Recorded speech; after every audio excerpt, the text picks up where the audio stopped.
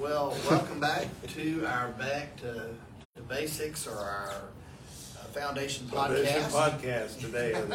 We'll get it out Where are we? I have no idea. And we're going to refer to this, Back to the 10. This is I don't know if you'll call it a vision or just something that popped in. Does he have his little mic thing? I do. Okay, I didn't see it. Am I on? This is, Right. Anyway, this is what Steve had, an impression of his. And Well, by the way, we're going to start talking We'll talk about this Yeah. here in a bit. We'll put that on a T-shirt somewhere. Yeah, we got. Okay, so anyway, we're into the Foundation podcast. Let's go. We're kind of getting things ready here. Folks, I'm going to tell you what. We started off last week on demonology. We're talking about demonology. And this book that we're talking about by Jonathan Cahn The Return of the Gods. Return of the Gods. And Return of the Gods, very, very influential book, has a lot of stuff, that eye-opening things that I think we all need to understand. And this is one of the reasons why Pastor and I, we felt we needed to go into this and to discuss this. But what we want to do is we want to take it and take a look at it, of course, from a biblical perspective. And there's another Realm of the Spirit by Michael Heiser. The Unseen Realm. The Unseen Realm, that's it. Okay. We're looking at as well. Because what we want to do is first of all, I'm going to put out, just like anything is, you got a kind of a bottom line. First of all, why do we see America in the state that it is in today? The second question is what influences have brought us to this point? Thirdly, is there spiritual forces behind this that are actually bringing this on? And is this a well-oiled plan, or is this just happening? Well, another way to say this, I'll be 57, so I'll date myself on my birthday this August, and I can tell you that what's happening in our nation right now was not happening in this nation even 20 years ago, not to this degree. No. And certainly in all my growing up, and which I grew up in the late 60s, early 70s. The world was different. There were a lot of things that were going on there, and we can see some of the effects of the spiritual entities that we read about in the Bible even occurring on a foundational level back then. But to say that we have gotten where we are right now just simply because it just happened, or some kind of no, I think that part about what Jesus talked about, something swept us clean, and 7 things worse came. Yeah, and we're gonna take a look at this verse tonight. First of all, I'm gonna give you just one quick. I don't know if y'all been listening to the news or whatever. Pastor, here we go. We had Bud Light. Okay, I think we talked about this before. You got Bud Light over there putting a transgender person on the cans, and they got everybody mad in America to the point where they lost billions. Now, at this point, it's billions of dollars where they lost because people they're not using the product anymore. You got country western stars shooting their cans and everything else on videos on YouTube. I mean, okay, so they made a wrong decision. But here's the kicker. Here's the newest one. And, well, there's 2 actually, but let's just take the one. Target. Now, I remember Target when I was a kid. I mean, Target's been here forever. And they are saying that they've always been supporting of pride in America. Now, first of all, my birthday's in June, okay? And which kind of disgusts me a little bit, but whatever. That they have to have Pride Month of the gays and the homosexuals in June. But anyway, that's whatever. But at the same time, what they did is now Target began to try to sell and to put them right out front, right where the kids can see. And they're selling them to kids as well, what they call how can I put this? A tuck-friendly swimming suits, where these trans men who want to portray a woman, want to be a woman, are tucking their privates. Okay, and not only that, you have all sorts of LGBTQ rainbow stuff and all this.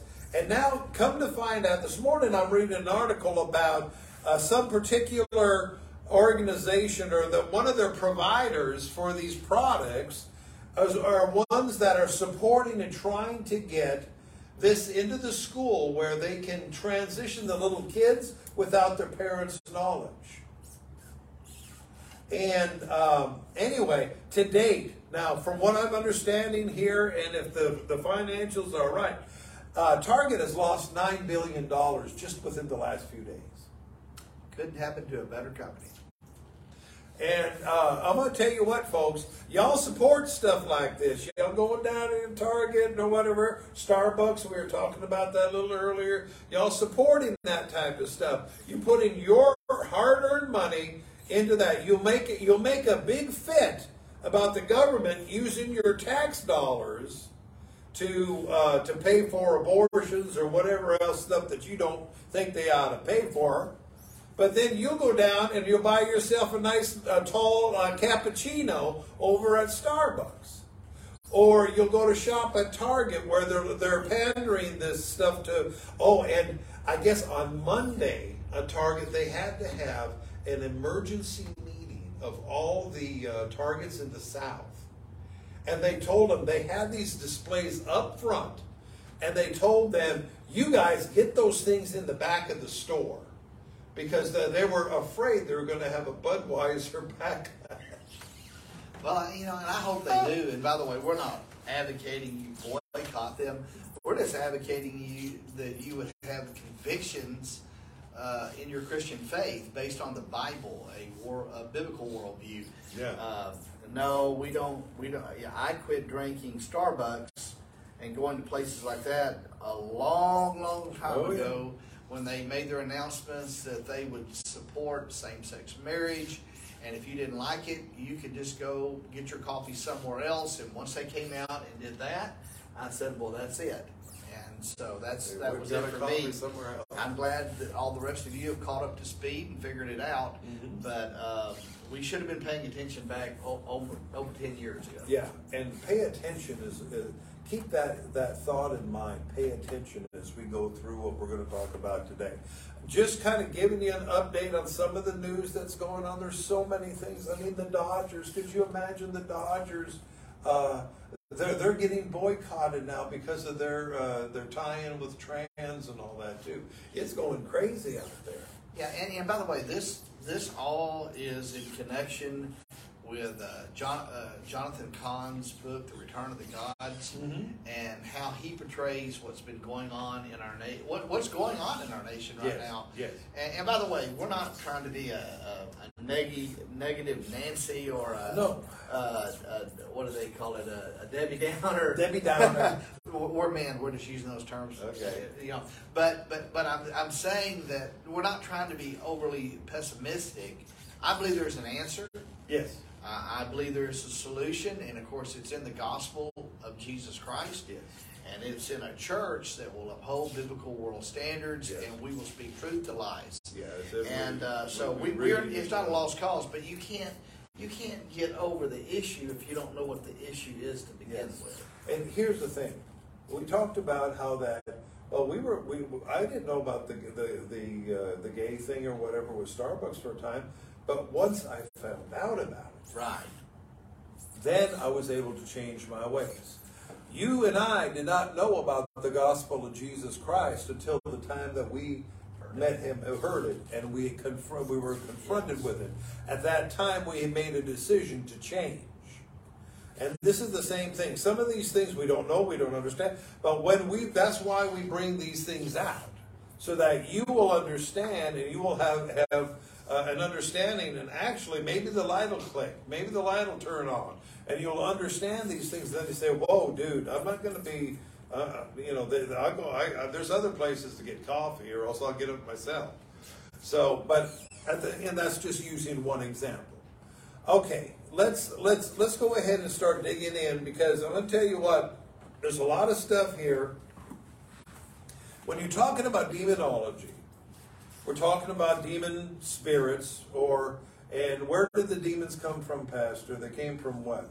Well, if we're going to be specific, from a Hebrew standpoint, or a Jewish standpoint, I should say, demons are the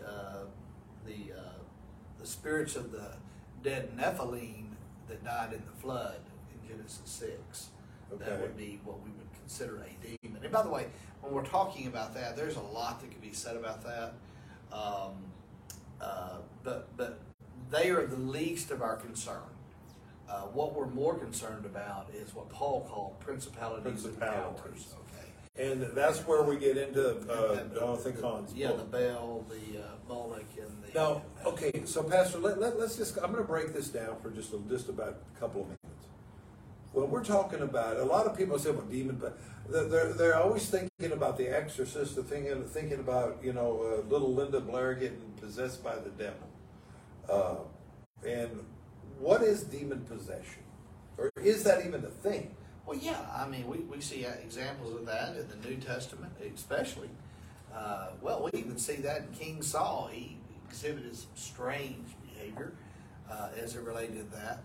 And but yes, demons are they had a body at one time.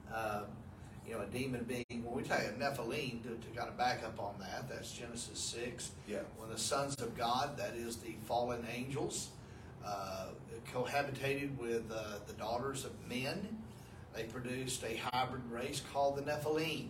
Yes. They were called the mighty men of old, the men of renown, and they were destroyed in the flood. God didn't just destroy the flood because man was just wicked. There was more to that statement. And the backdrop to that story is Enoch 1. And that would have been the backstory of the writers in Old and New Testament, as far as that goes. But irregardless of that, because their spirit was angelic in that sense, half angel, they seek to possess a body. Yes. And so we see that, especially in the New Testament, more so than the Old. And what did Jesus do? That's the first thing he confronted when he started his ministry. Okay. All of a sudden, these demons are running up to him, and you come to destroy us before the time. We're not talking about Baal or Ashtaroth or Ishtar or whatever. No, we're talking about a Nephilim spirit. Okay. And by the way, there's a lot in the New Testament about that. Point is not to really get into that right now. No. But when we're talking about, when Paul in Ephesians 6:12, he talked about we don't wrestle against flesh and blood, but against principalities, powers, rulers of the darkness of this age, and spiritual wickedness in heavenly places. Okay. Those are not demons. Now, we sometimes refer to that as demonology, but specifically, is that a demon? No. They control demons. Okay. Okay, and they're in the spirit realm. Yes. Okay. And then I think we mentioned it last week. We were talking about like the Prince of Persia. We were mentioning that, and then the Prince of Greece. Prince of Greece. Those would be what I would refer to as powers. Okay. Principalities would be Baal, Moloch, and Ashtaroth. Okay. I believe that now would be. Those were now, and what we're talking about here. This is what Kahn gets into, and we're going to be kind of walking this out. Gods. Now, the thing is that, we'll get there in just a minute, but there are certain gods in the Bible that are mentioned specifically. One is Baal, or Baal, whatever you want to call it. Take your choice. It's B-A, comma, or hyphen, or whatever that thing is. A-L. Apostrophe. A-L, okay. Anyway, And we know from Baal, I'm just going to give you one, Elijah had a standoff with the prophets of Baal on what was that? No, that would be on, wow, is that Mount Carmel? I thought it was Carmel. That's the first thing that Mount came to me was Carmel. Yeah, Mount Carmel, and the Mars Hill, that's Paul. Yeah. But this was Mount Carmel, and then they had an offering. They were standing on. Yeah. They're both, he says, choose ye this day whom you're going to serve, or whatever. And he says, you guys go ahead and do an offering. I'm going to do an offering to God, a sacrifice.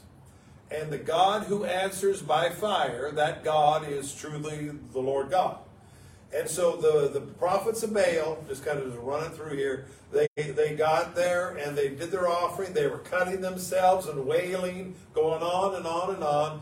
Elijah sat over there in the corner making fun of them. Is your God on vacation? Does he, or whatever? He was just going on about it, and nothing happened. They were literally cutting themselves. By the way, these are certain things that actually happen in the worship of Baal.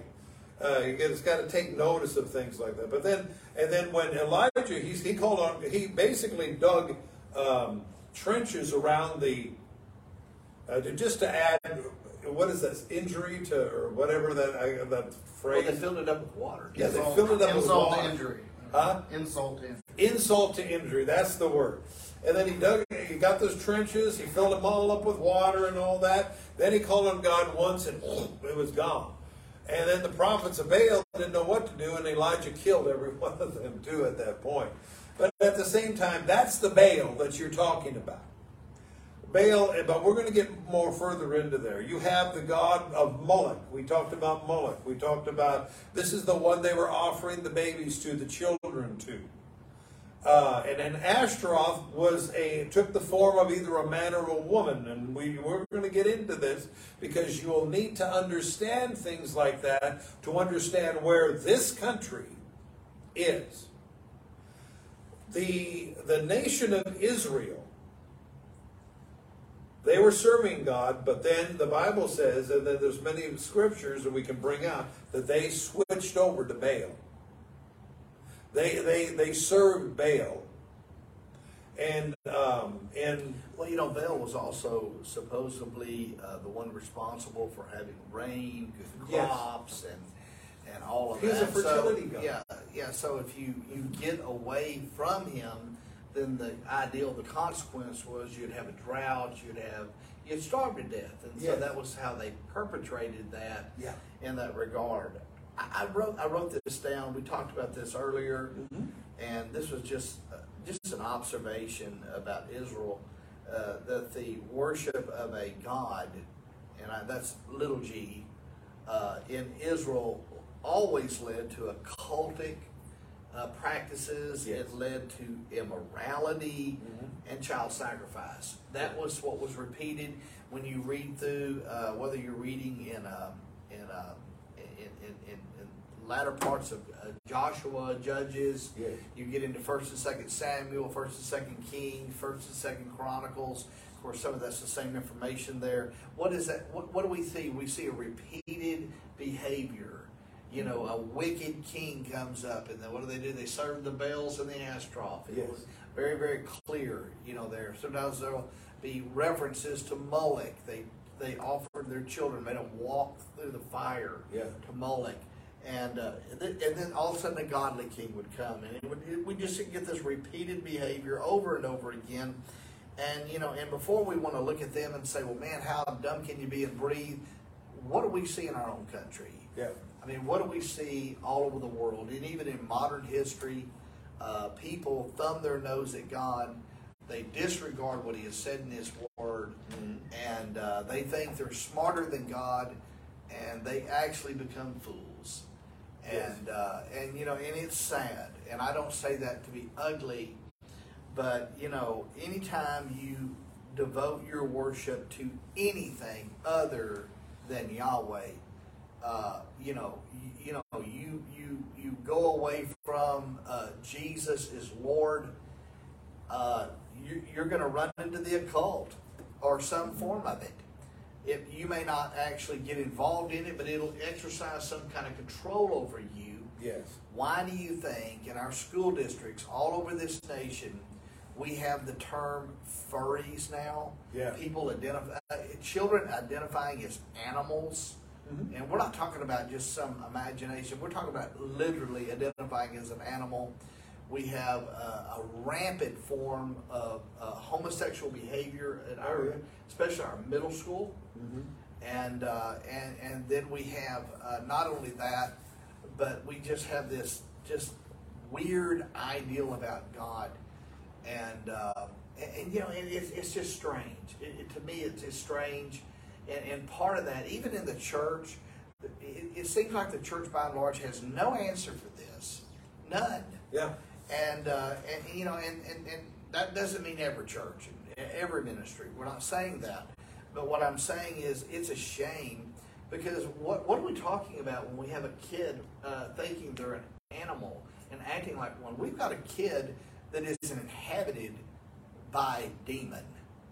Yeah. I mean, this is a deliverance issue, and you know, these things are serious. Let me throw a little thing out there, put a chill up your spine. Back in the Old Testament, they were talking about the hairy God. Yes. Okay, the hairy. You know, what were we talking about there? Well, what it was talking about was that they're in. If you want to go over to Greek mythology, you're talking about a satyr or a satyr. Yeah. Satyr. This is an animal that was hairy, but a human. Okay. Here's just a question. Could a demonic force like this be behind this furry movement? Oh, I definitely believe it can. Are they opening themselves up to demonic influence through this? Oh, there's no doubt in my mind that is the issue there. What did Solomon say? He said, "There's nothing new under the sun. Mm-hmm.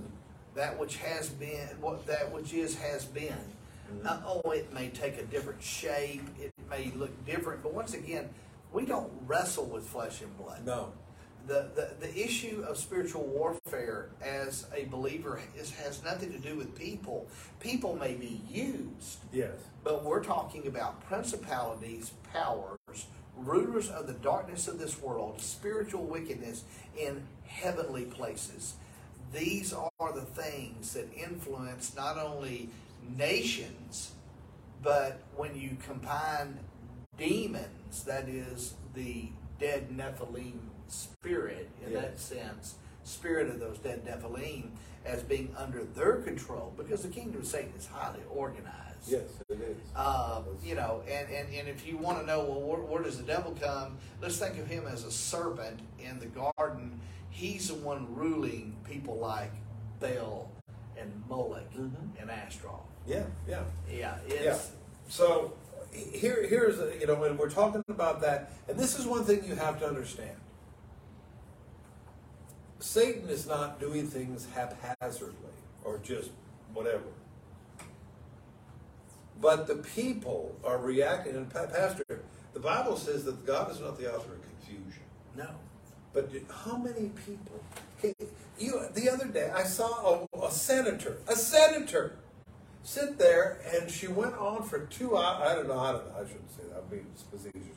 But she went on for I don't know how long, but saying, we like trans is good, whatever she was doing. Nobody was joining in with her, but she just kept on going on and on and on.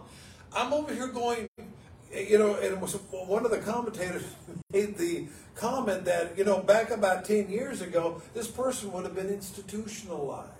Exactly. That's generally where we put people into mental hospitals. And by the way, I'm not saying that people cannot have those problems. I'm not suggesting no, of course that, not. but I'm also suggesting that some of these people, and I don't know what percentage, probably just need deliverance. Yeah. And I'm not saying that to be facetious. I'm talking about, well, I'll give you a little story. This happened back in the, in the 90s. And early 90s, and we at that time I was much younger pastor, and where I was pastoring, a lady eventually started coming to our church, and she had been involved in a White Witch Society, there in college. She was in her 30s at this time. She had been put in a mental institution for several different stays. Mm-hmm. Part of the reason why every time she looked into the mirror, she saw a goat head. I mean, this is serious stuff. And anyway, so she eventually comes to our church because she wanted someone that believed, or a church that believed in healing and the supernatural to deliver people. Make a long story short, we end up casting out 26 out of that woman, and it was about a 3-hour ordeal.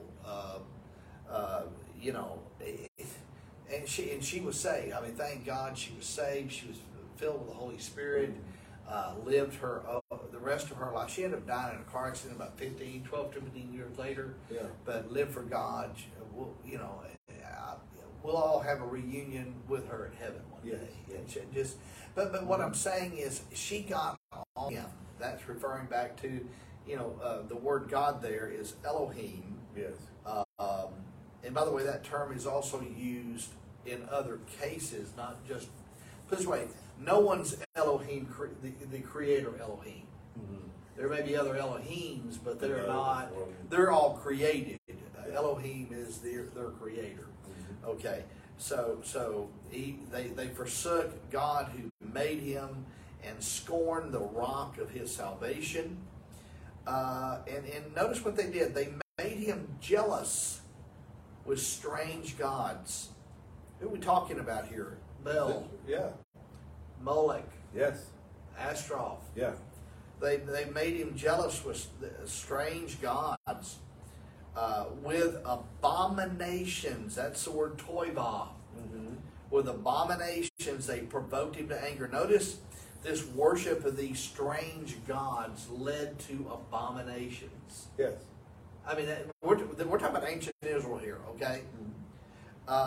And then, verse 17, they sacrificed to demons. Now that, we talked about that. I guess we're not going to get too deep into the weeds here. That's the word shadim. Notice as they sacrificed to demons who were not Elohim. Yep. But he calls them to Elohim, plural, here. The other Elohim is not. This is. Yes. To Elohims, whom they have not known, new Elohims who came lately. Yeah. And it goes on, they neglected the rock who begot you. Remember, he's talking about the rock that they got water out of in the wilderness, and forgot the God that is Elohim who gave you birth. Yeah. And so this is a pattern that would be repeated in Israel over and over again until eventually God got tired of it, and it's called the Assyrians with Israel. That's when they were divided. Then, of course, the kingdom of Judah about 100 years later with Babylon. And if you say, well, how severe was that? Well, that captivity lasted until about 1940. Was that 48 or 48? Yeah, when it was United States and I believe England recognized Israel as a nation state. I mean, you're talking about everything from 585 to 603 BC to 1948. And by the way, Israel has never ever got involved in Moloch worship again. No. I mean, well, at least not in the sense that they were doing it back then. No. Now, we can make an argument of abortion. But we'll get into that later. Yeah. So and from that point, from that particular scripture, we know that they were sacrificing to demons. They thought that they were gods. They were sacrificing to demons. We talked last week very briefly about how that the dedication of these idols, when they happened, they had holes drilled in them or made in them, to where they believed that the gods would inhabit these objects. They were praying to them, and that's what they did during that particular time. It's very clear that the demonic forces inhabited this, and this was These were demons, according to Deuteronomy here. Now, when we're talking about, and here I'm going to get into this verse about the sweeping and all that. Now, Jesus was talking to them, and he was talking to his disciples, and then he was telling them about unclean spirits. Jesus dealt with unclean spirits during his time. A demon, remember Legion? Remember that dude that had a legion? Because we call ourselves Legion? Had a bunch of demons in there. And he cast them out. He cast out the demons into the pigs. The pigs ran over the side. People wanted Jesus out of the country there, out of the town there. They didn't want him around anymore because he was stirring that up. Part of the economy. Yeah, probably messing up the economy. And that's what I'm saying is that, of course, that instance in Acts where that one lady following him around, Paul finally gets tired and says, or was it Peter? Yeah, Paul. It was Paul. Turns around and said, come out of there in Jesus' name, or whatever he said. And she came out, and then they got mad at them, and because this woman was making money doing her spiritism and being demon-possessed. Anyway, but Jesus was talking about this, and I want you to take particular attention.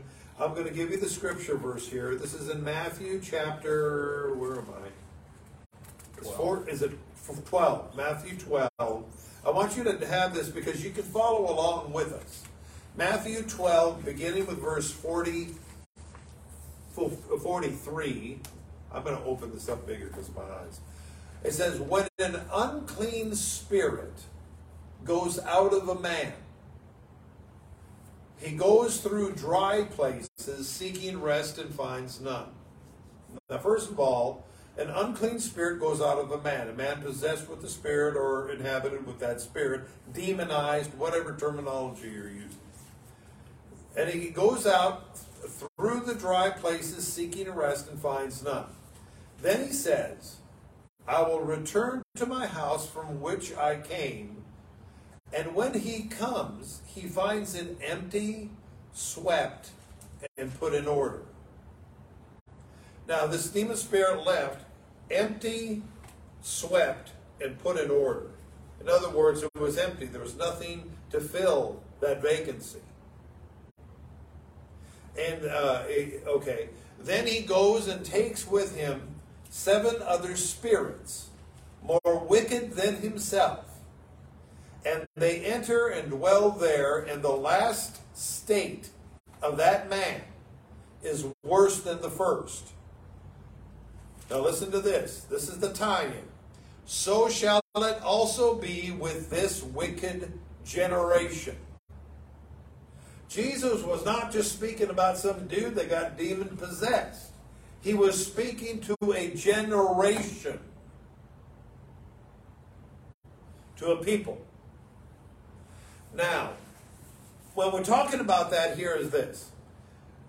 Jonathan Cahn's premise is this. There is a systematic return of the gods. First of all, let me go back and let me preface this. Back in the day, in the good old days, when we began teaching education in school, Pastor, they used to learn how to read by reading the Bible. Yes. They would study the Word of God. They would pray. They would have the 10 Commandments there. They would be reading the 10 Commandments. They would understand this. This was a part of. Now somebody said, well, they came to America so they would have freedom of religion to be able to do whatever they wanted to do. But the thing here is that, and I've got to get his name there, and I'm not sure exactly the name, had said that if this country ever lets go of these basic biblical principles that they were utilizing when they first came to America, that it would be devastation. They would pray and all this. This was in school from the time of our settlement when they came to Plymouth Rock all the way to the early 1960s when the people came and they said, we do not want prayer in our school anymore. Now, Jonathan's premise is this, is that each of these particular gods, I'm going to give you three because we're going to go over one, each week we'll be dealing with this type of thing. We're kind of premiering it tonight. First one, Baal, whatever your flavor is that you want to pronounce that. The second one, Moloch, the baby killer. And number three, Ashtaroth. When we understand and we pull out the understanding of these gods, what they did, what they were there for, then we will understand and we'll have maybe an inkling of why we sit today fighting transgenders and LGBTQ with abomination and babies being killed every day. So the thing is that this is where his premise is coming from. Now, the gods were here, or in ancient Israel, the gods were there. And what happened is he compares Israel to America, Pastor. Yes, yeah. And by the way, his book, The Harbinger, yes, and the other one are very interesting and parallels there too with Israel and the yes. United States. Yeah, and that's what he's doing. Yeah, and by the way, the parallels are fascinating. I yes. mean, they are. I would encourage anyone to read the book. It's also, you can get it on Kindle if you want to get it cheaper.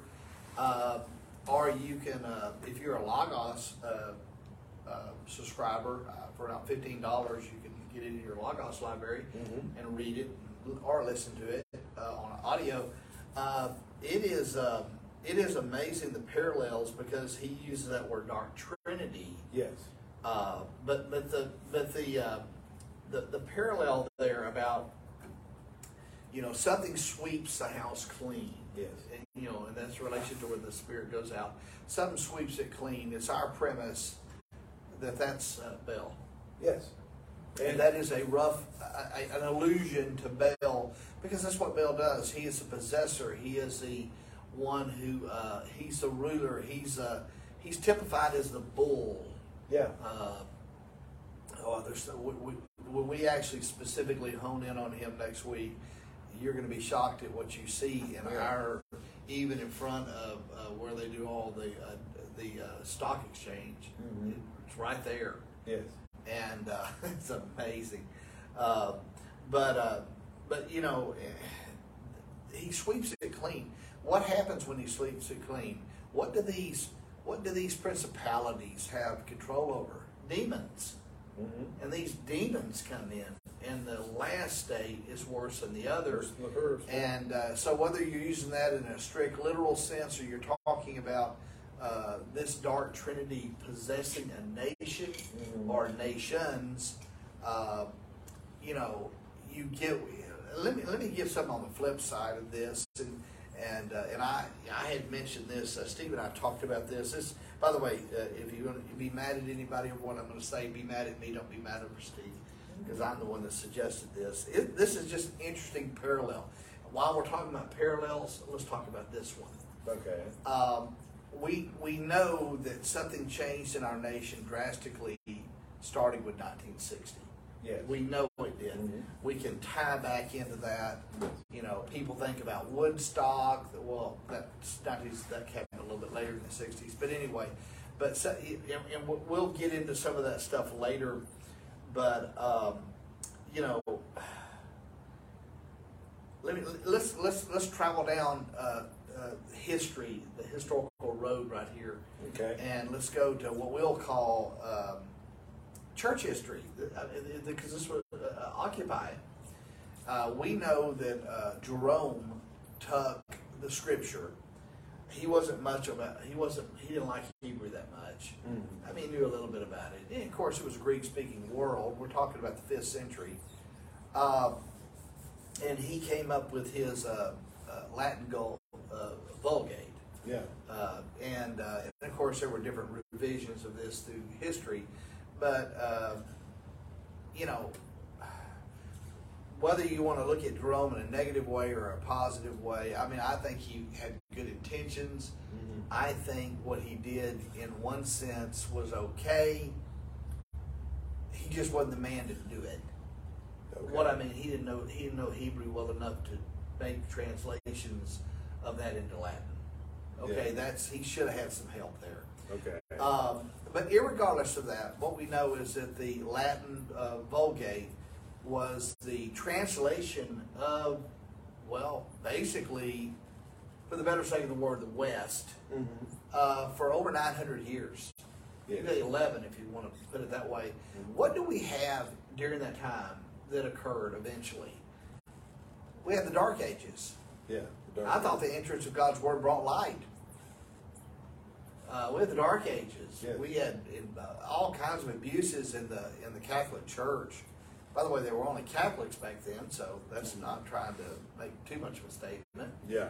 And then what eventually happened is we had a Reformation. Martin Luther. This is what a lot of people don't know about the Reformation. The Reformation happened. He is a Catholic priest, okay, and he is teaching a Bible class. He was asked to do that in a university, and what he was asked to do it in is he was asked to teach Romans, but to do it in Greek because he had been trained in Greek. It's while teaching the class in Greek from Romans, he gets the revelation of what Paul said, quoting the passage, I believe there in Habakkuk, is the just shall live by faith. Yeah. And anyway, the amazing thing that led to the theses being posted on the church door. That got translated. He posted it, of course, in Latin. It would have been translated in German, and that, hey, there's a Reformation. That's what got you there. Why I think that's important is because what is the product of the Reformation? I mean, the product of the Reformation are translations of the Bible in the tongue of the common man. So we're talking about German to begin with. Sure. Okay, and that's where you get Tyndale's. He's burned at the stake. Yeah. You eventually get people like Darius Erasmus, and some others, Basil and others, that the whole concept was back to the source. So they went back to the Greek and the Hebrew, and that was a big thing. And then so what do we get? We get things like the Bishop's Bible, we get the Geneva Bible, and then ultimately we get the King James based on Erasmus's primarily his five versions of that, translations. And what does that do? Based on that, we get things like the New King James, even the Revised Version. We get translations like the New American Standard, the ESV, that are all based on a word for word translations of the Hebrew, from the Hebrew and Greek Scripture. They're not based on, and by the way, they're never based on just one man's opinion. They are committees of people that's learned from the King James translators. They did the same thing. There's safety in that. Yeah. And what do we have from basically, let's just start 1611 just for fun, up until roughly about 1950. Oh, the world's not perfect. By no means is it perfect. But there is a God consciousness in this nation. Yes. Yes. There is a God consciousness in this nation. And this is my opinion. You can believe whatever you want to. I'm offering a possibility. But when we come out with the NIV, and I believe it was first published in the early 70s. Yeah, it was. And it becomes one of the most prominent Bibles in the church world, all over the world. What has it produced? And by the way, when I say NIV, is it evil? Is it demonic? No, I'm not saying that. But I will say that the NIV is a word for thought. I don't read word for thought translations. No. I believe every word is inspired by God. Yes. Okay, I do not do that. And of course, what's followed the NIV is a bunch of others that are just garbage. Yeah. And what is that? If you correspond what Jonathan Cahn's, how could Baal sweep the house clean in the United States? How could he sweep out a biblical morality? How could he get away with everything he got away with? Mm-hmm. How could he do that? He couldn't do it before No.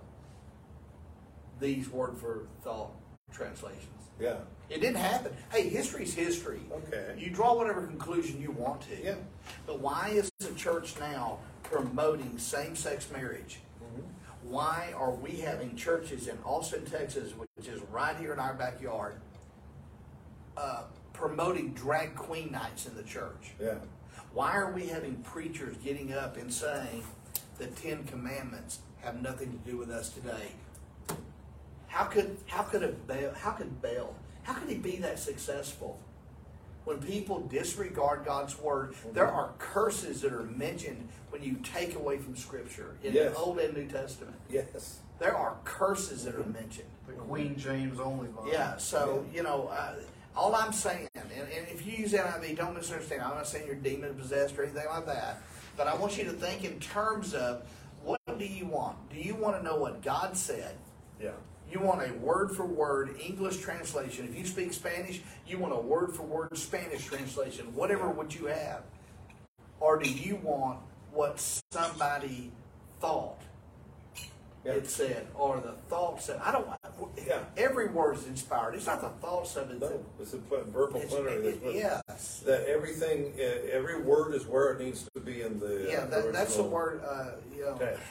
Now, and the thing is here is that, Pastor, I think you have a point here in the fact that there was an onslaught of several different avenues, shall we say. When we're talking about the sweeping clean of a nation, what they were trying to sweep out was any consciousness, any adherence, any faithfulness to God. Yes. They wanted God out of this nation. And that is where the possessor comes. And that's where Baal comes. And that's what he did. And the thing is that then you have these translations that are word for thought. Well, whose thought? Okay, this is what I'm saying. Whose thought? Well, some guy just sitting there, well, maybe it could mean this. Hey, I mean, that is not the Word of God. Oh, yeah. And then you have, and then they're putting this in. I mean, there's a couple of them that are just amazing. And then the thing is that these modernistic, progressive churches want to flow with these new versions. The Message, I think, was one of them. That's. Well, yeah. I don't want to say it. I heard a lady. I got to watch what I say. Quote out of what she called the Passion Translation. Yeah. By the way, just in case you're wondering, the New Testament was not originally written in Aramaic. It was written in Greek. That's not to say that there wasn't some Aramaic that it was translated into. I'm not arguing the point there. Yeah. The point of it, that is what it was translated. Why was it translated in Greek? And when we're talking about Greek, we're not talking about some classical Greek. We're talking about some street level Greek. Why was it? Because the whole known world spoke Greek. And why did the whole known world speak Greek? Because of Alexander the Great. Yeah. He conquered the known world. That was the Greek language. His 4 generals, once he died, which become the Roman Empire. Mm-hmm. That is it's a Greek language. It dominated the world. Yes. For what, 2,500 years total? Yeah. So at that point, that's what we have. And I heard this girl on Facebook, and it was a video, and I just listened to it because she was saying, I'm going to read the Lord's Prayer out of the Passion. This is what God gave me. And I'm thinking, what's she reading? It was so off the wall. Yeah. And so I went back to the Greek text just to say maybe I've lost my mind, you know. And that's how it is. People listen to this stuff. Yeah. And when they don't know what God's Word says, or they don't have access to it, people will believe anything. Yeah. Well, you see, it's easy to confuse the Word. Back in Luther's time, those people, they what it was in Latin, but only certain ones could read it. The common people didn't know. They had to rely on these others to help tell them what the Bible was saying. Yeah. And then so they're saying, I tell you what, hey, you know what? I got a new one here. Let's get them to give their money, because we got to raise money. So why don't we tell them that every time they give some money, then we can get their loved ones out of purgatory who have died before. That's called the Indulgences. The indulgences. And this was one of the biggest things that Martin Luther went up against, those 95 Theses on that door of the Wittenberg Church. That was the problem. He was fired up about these indulgences because they were twisting the Word of God. And this kind of stuff goes on here, and there's so many things that are happening at the same time. And this basically, I feel this was Satan's his plan. And you have Baal, who will remove any knowledge or any thought of God out of the country, and that's where we're going to start next week. Yeah, and so we're almost, our time is really about a couple of minutes. And these are some of the things we're going to talk about, and the removal of prayer in the '60s. We'll talk more in depth about that. That's Baal. Mm-hmm. That's what that is. Let's get that out of there. We can't have people praying. We can't have teachers having kids pray. I mean, we don't want God in the school. No. And then we get abortion. Some of the things that happened in New York at that time. Mm-hmm. Also Dallas, Texas. That's where Roe versus Wade that originated from, Texas. Yeah, Dallas, Texas. The gay lesbianism that started in New York. The New York nightclub. And then there's a sexual revolution. Even the term rock and roll. You know, people use that term. I have no idea what they meant by that in the '60s. That is a term for a sexual act. And you know, it's amazing. You know, when you say, well, I got Christian rock. You got Christian what? What's wrong with you? You know, I mean, that's what happens when we walk around with no discernment, no perception. And why do Christians walk around with no discernment and perception? Number one is few people pray anymore in the church. Oh, we come to church, we do that. So we're going to read the scripture. I had somebody ask me one time, what I read on the screen, does that count? Like, well, what's going on here?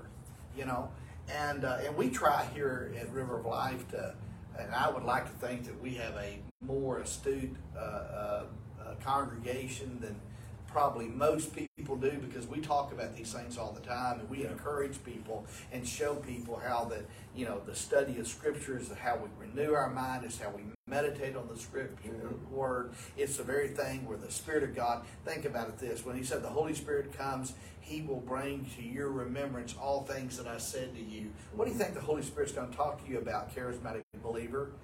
You know, He's going to talk to you about the Word. And if you're not in the Word, He really don't have a lot to talk to you about, unless you expect Him to appear to you in a burning bush. Yeah. You know, and this is some of the disconnect that people have as it relates to, and that's why I say that every translation, if you want a translation of the Bible, find one that is a word-for-word translation. Yes. I don't care if you use the King James, New King James, or Revised Standard, that's an old one, the ESV, the New American Standard, their American Standard, whatever. They're word-for-word translations. Yes. All of them are good. Okay. That's what you want. You want the true Word of God. You don't want somebody's commentary or opinion as being your Bible. You can't have that. You can't build your faith on that. And I'm going to tell you what. Let me ask you this: you're building your faith on somebody who's given their commentary and their opinion about the Word of God, what if they're wrong? Exactly. I mean, then you are in trouble. Yeah. And you can't go back at the judgment and say, well, God ain't going to take that for an answer. we have more access to God's Word today than ever before. Mm-hmm. In any generation. There has never been a generation since God made Adam and Eve that has ever had access To the Word of God, dude. to the Word of God. We have so many tools. Adam, before the fall, would have had something better than us, no doubt about it. Yeah. But I'm talking about since the fall of man, there has never been more access. I mean, people have versions on their phone they can access to. Mm-hmm. There is no reason to have ignorance of God's Word. And I've had people say, well, I just can't understand the Bible. The reason you can't understand the Bible, friend, is because you don't read it. Got to read it. Okay, there's 66 books in the Bible. The best place to start is the first chapter. Mm-hmm. And if there's Yes, certain it's things one you book. don't understand, we have the internet. There's all kinds of helps to give you a backdrop to this. We if you sit need here. it. I'm sitting here. I have 3 different tools here. Here, I'm looking up Greek or Hebrew translations on here. And by the I'm way- reading the Bible over here. We have all sorts of things. And you don't even have to study Hebrew like Steve did in college No. to be able to access stuff like this. No. It's amazing. It's there. It's at your fingertips, but you got to use it. You got to use it. You can't if you don't use it, you're not going to know. It's not going to help you. Alrighty, Pastor. I tell you what. For about a minute or two, I am going to tell them, okay. We're looking into this, and I'm going to tell you what. And like Pastor said, we're not trying to be Debbie Downers or what have you with what we're talking about. But a lot of this thing, you're over here scratching your head. You're looking at the America that we are living in today, and maybe in the other parts of the world for that matter. And you're wondering what is going on. What can we do about this? And this was keeping me up last night.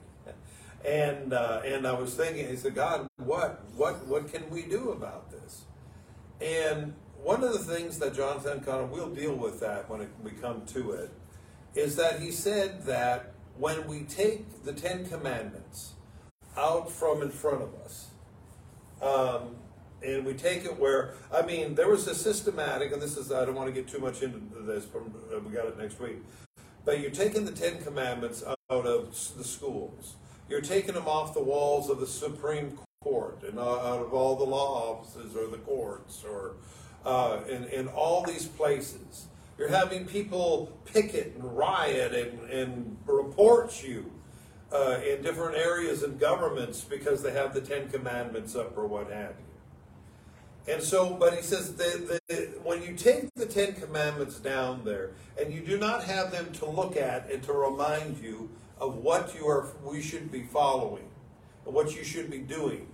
He said, then, I mean, it's easy to say, if you don't see that you're not supposed to have other gods, then you say, it's okay, go ahead, I'm going to have other gods.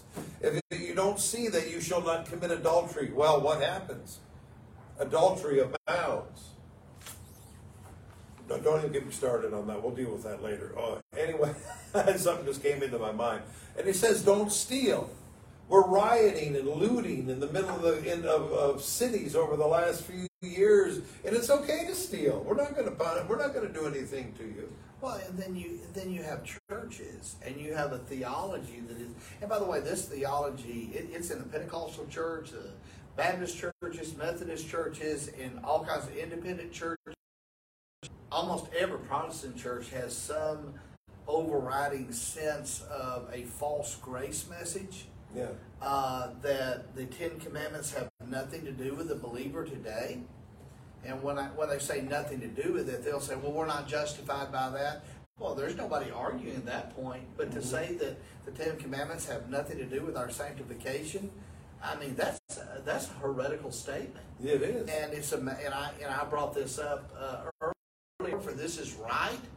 He said, and then he quotes the 4th commandment. Honor your father and mother. Mm-hmm. It is the first commandment with a promise. By the way, he quotes the Deuteronomy version of it. Yeah. And that it may be well with you and that you'll live long on the earth. Well, if Paul believes that all the 10 Commandments have nothing to do with us today in our sanctification, then why is he talking to children about it? Yeah, exactly. And which we know that that's untrue, whatever the kind of stuff they're spewing. The Ten Commandments are the law that we follow. And the thing here is that we have taken them down from everywhere. We don't have them in our face. One thing that when I was in Israel back in 1985 over the summer, we were in Jerusalem for several days. And every morning or at a particular time, a loudspeaker would come on. And it was prayers. That's what they did, the prayer. Okay. And I'm not going to get into this, that, or the other thing. The comment I want to make is this. The people had to have it in their face. We do not pay attention. Tell me, Pastor, if we pay attention when they say you have to preach a sermon 100 times before they get it. Yes. We do not pay attention. And the thing here is that when we don't have those 10 commandments and that law or whatever that we can keep an eye on and remind us of what God says, we're not gonna follow it. And that's what this nation is doing. This is what has been, this onslaught has been happening. God, and then I asked God, what should we do? He says, you need to go back to the 10. And this came and I saw this. And here it is today. And I don't know if you can see that, JP. I'm not sure that they can see this properly there.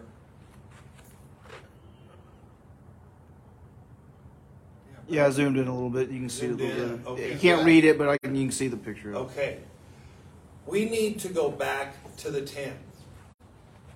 And this is what God gave me. I said, what we're going to do is we're going to take this, and I mean, maybe even on the t-shirts, write out the commandments. And we're going to do this on t-shirts or whatever. I don't care what we do. But what would it be if Christians begin to wear the 10 Commandments or display them, put them on their books at school or have that on there or what have you, and show people, listen, we are going to remember God's word. We are going to remember God's commandment. Isn't that what he said? If he says, if my people which are called by my name will humble themselves, pray, seek my face, turn from their wicked ways. We need to get back to the basics, but back to the 10. That's what he gave last night. I said, okay, I'll put it down. This is what I saw. And I said, hey, I'll show it to Pastor. Let's see what happens. We may have some t-shirts put together. I'll put them on mugs. We can do this type of thing. And if you want one, you need to let us know. Let us know. We'll somehow get it to you. If you want to help us out, fine. Then you can throw us a donation to the Institute for Biblical Research or Biblical Learning. You can throw that. But at the same time, I think we as Christians need to begin to display and just that's what God was kind of speaking to my heart last night. Well, maybe we can get a wall one with the 10 Commandments or back behind the thing. Yeah, we could do that too. Yes, we can. You know, one of the things that, I was thinking about when you were, doing that, and this would probably be a good thing to close with, because this is what we need in our nation again. Yes. I was fortunate to go to school, in the first grade in a school district that had defied, taking prayer out of school and things of that nature. Eventually they had to. And I believe this first and second grade, we started every day. I mean, this is every day. This was normal. Yes. This was normal. It was normal. And the principal would come on the loudspeaker. We'd all stand. Mm-hmm. We would pledge allegiance to the flag. Yeah. He would lead us in that. And then he would offer a prayer for everyone in the school district that day. Yeah. And then, of course, you sat back down and you went about doing with your teacher and stuff like that. You had something every day to remind you that Jesus was Lord. Yeah. You had something every day to remind you that you were a part of a nation and a people that honored God. And it was normal. If you tried to do this right now in school, you would have such an uproar. And why is that? Because in our nation right now, and I don't like saying it, but this Dark Trinity is here. Yeah. And you know what? It just like the gospel of Jesus Christ drove out that Dark Trinity out of the West. Yes, he did. We could have it again. Yes. We could have it again. Mm-hmm. And we've got to, like you said, we pray, we seek God's face, we turn from our wicked ways. Mm-hmm. The church it's a church again, a collective voice of a biblical worldview, espousing that Jesus is Lord. And we don't have to go blow up abortion clinics. We don't have to kill people with bullets or do like they did in the Crusades and try to kill people with swords and all that kind of stuff. All that stuff, by the way, that was ignorant. All that part of history is what we consider part of the Dark Ages. It was unnecessary. It was stupid.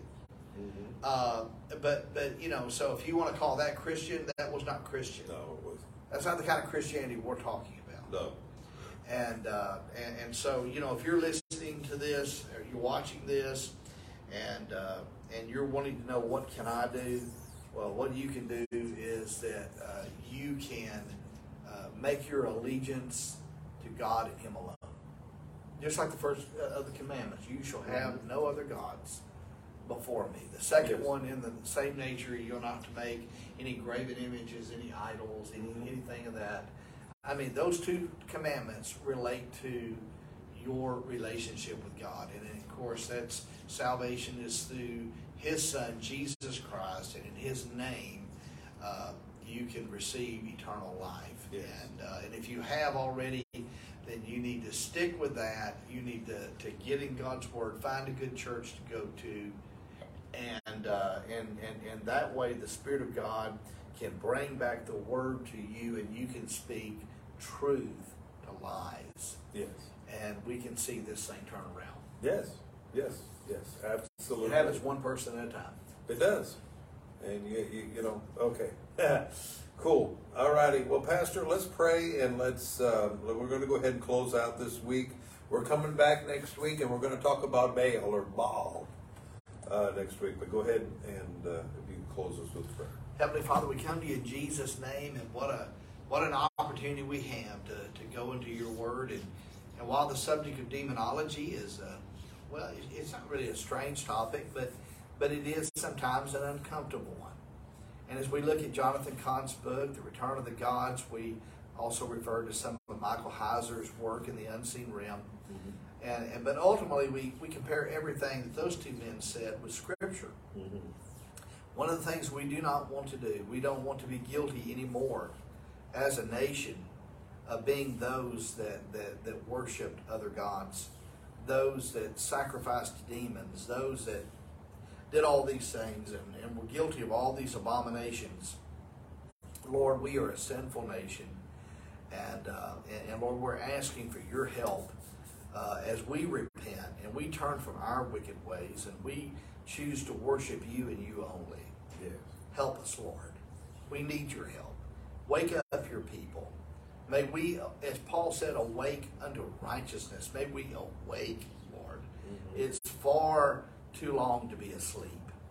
And we need to put on the armor of light. We need to walk in your ways and follow you, Jesus.